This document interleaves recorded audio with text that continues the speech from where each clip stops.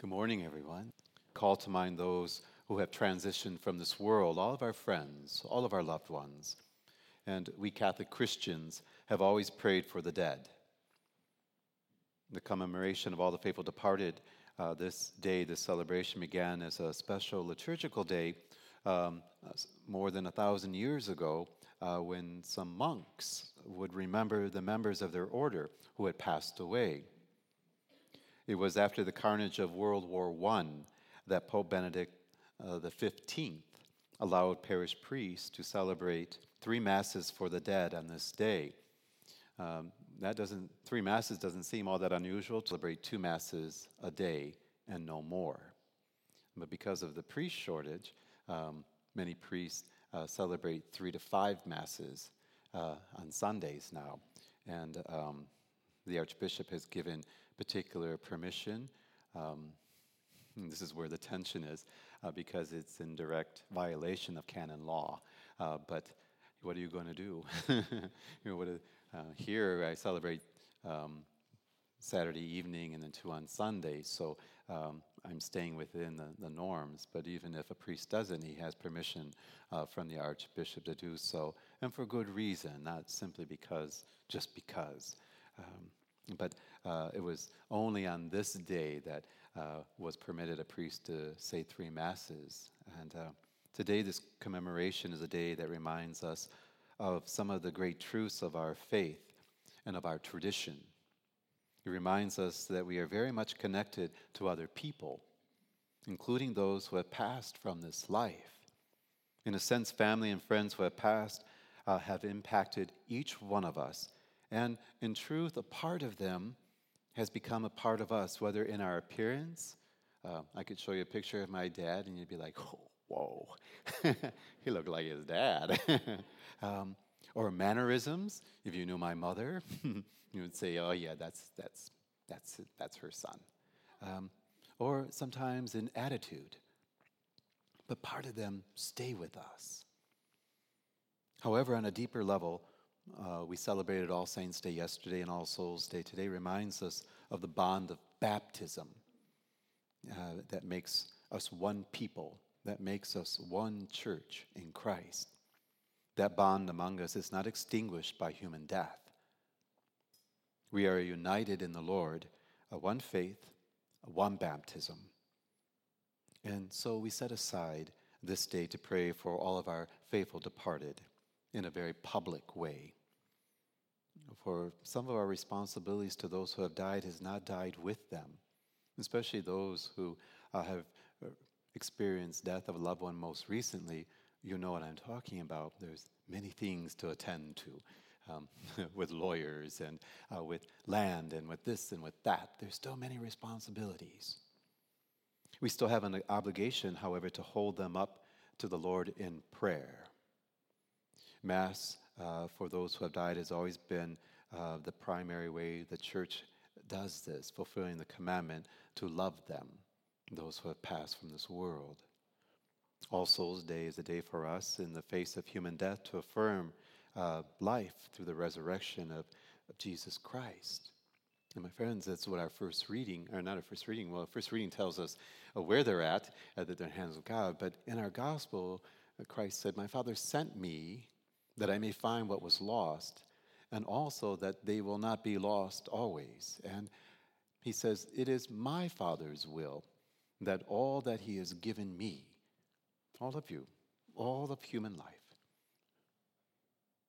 "is to be raised up." Now, when he says raised up, he's speaking in body, like himself. The one day when, in the glorious resurrection, the soul and the body are reconnected. That's what he's talking about. During that time, and I'll get to that at the end, where are our loved ones during that time? And my friends, it is in baptism and is with faith. The critical moment in our life is not the moment of our death, but the moment we make an act of faith in the Lord, because he says, "All who will believe in me, that they may have life everlasting."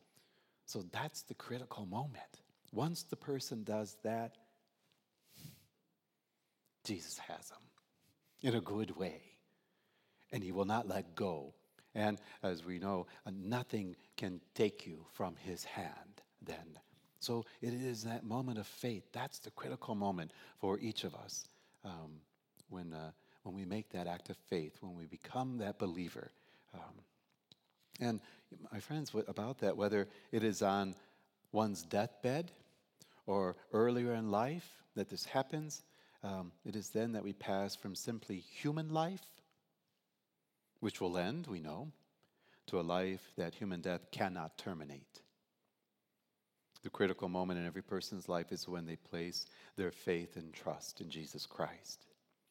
That is really the beginning of eternal life. Paul speaks that way. He doesn't refer to it as something that happens only when you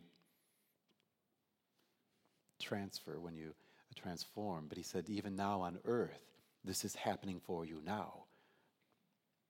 For the Christian, human death is the event when Christ can take complete possession of what is his without any earthly resistance or any reluctance, perhaps on our part.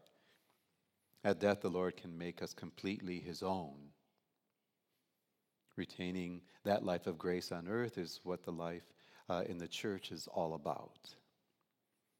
And the Christian's life has within it a life-giving stream that flows quietly and steadily, and it only bursts out into splendor at human death. Jesus says that the one who believes in him will never die because they have the promise of immortality to come already within them. In a real way, all souls, they call us to take care of our souls then too. All Souls Day turns our attention to the life of grace that cannot be ended by human death, but only by sin, and to eternity where all will be made known to us. Then and there we will be complete, and we will see full justice, and we will see the worth of everything. We will see as God sees all things. At that moment, we will no longer look to what we can become, but to what we are in Christ. And my friends, as I said, Jesus' words when he says, I will raise them on the last day, meaning he will unite their body, and that's mind-boggling just to try and understand. So in the meantime, where are our loved ones and our friends who have passed from this world? Well, even after death, God gives us the opportunity to grow in his grace, to become better suited to enjoy the blessedness of heaven, to be in front of him. Revelation says that nothing that is, in my words, dirty or unclean or imperfect can stand before God. So he's already made a plan for that, how to help us so that we can stand in his presence. And it is by his grace that we do this. And my friends, God applies to us the reconciling grace of his Son, sacrificial death, as we pass through a state of purification. And when we are washed clean in the blood of the Lamb, we call that state purgatory. And purgatory is not hell, nor is it a place of punishment, as it were. My friends, what I speak to you about comes from the Catechism itself. And we refer to the souls there as holy souls in purgatory, because they sin no more.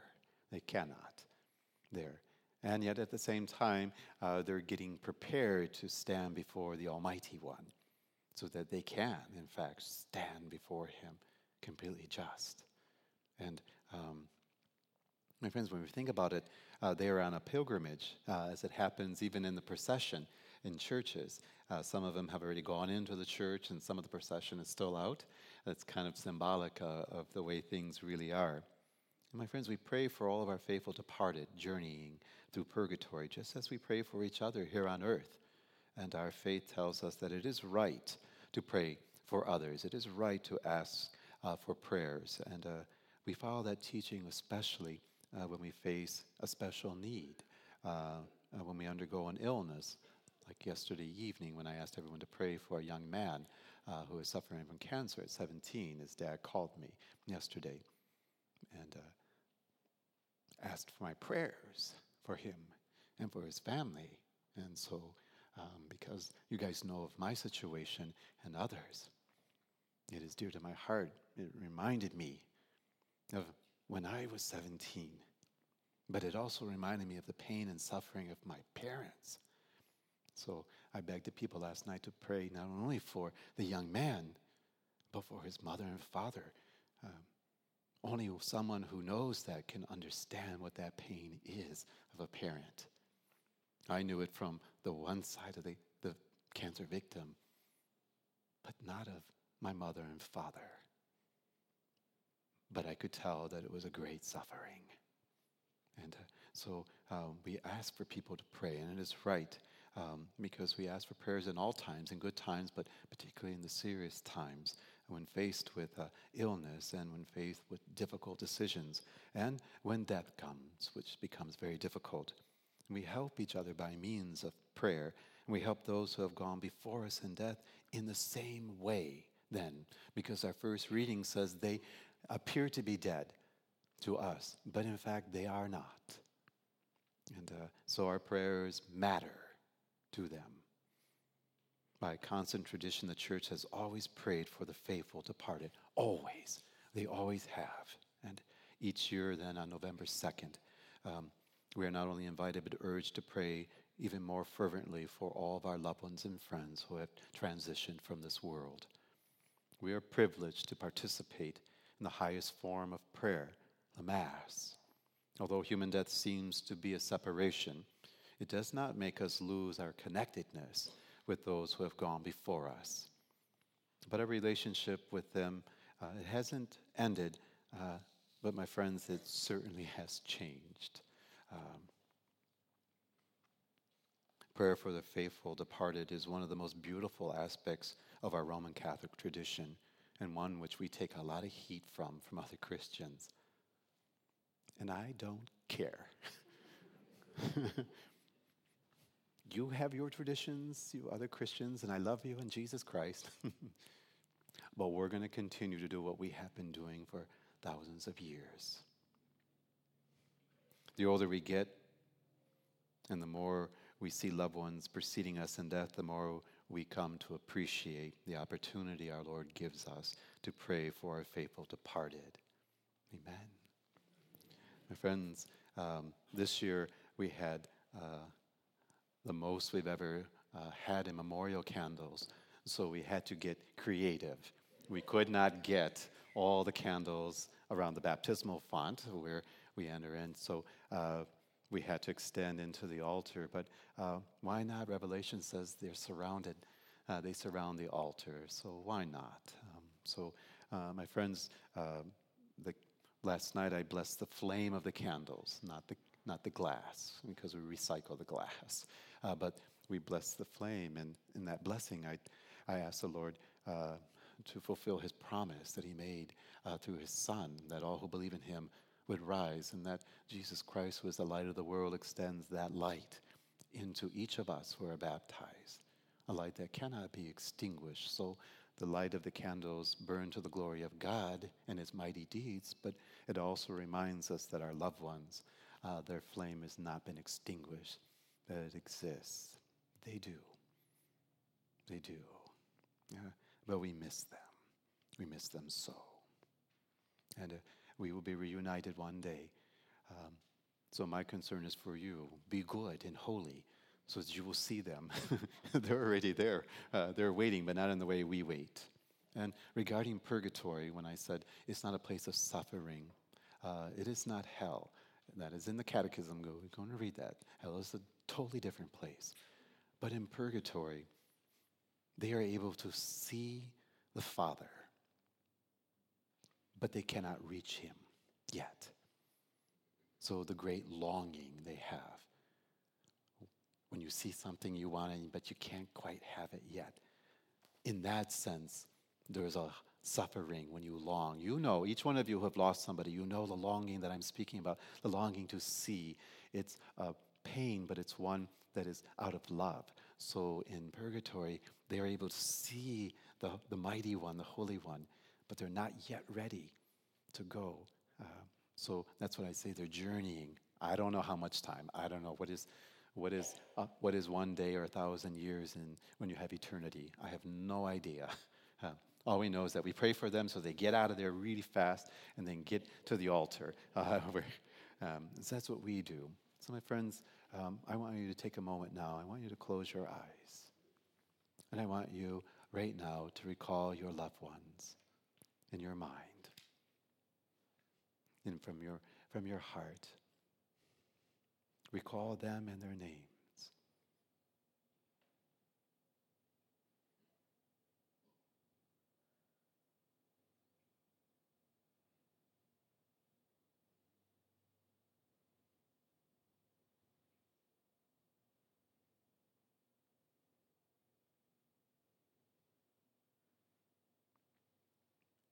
Good and gracious God, all things are possible to you. We pray for our loved ones that their journey to you may already have come to pass, and if not, that you make that happen very quickly according to your holy will.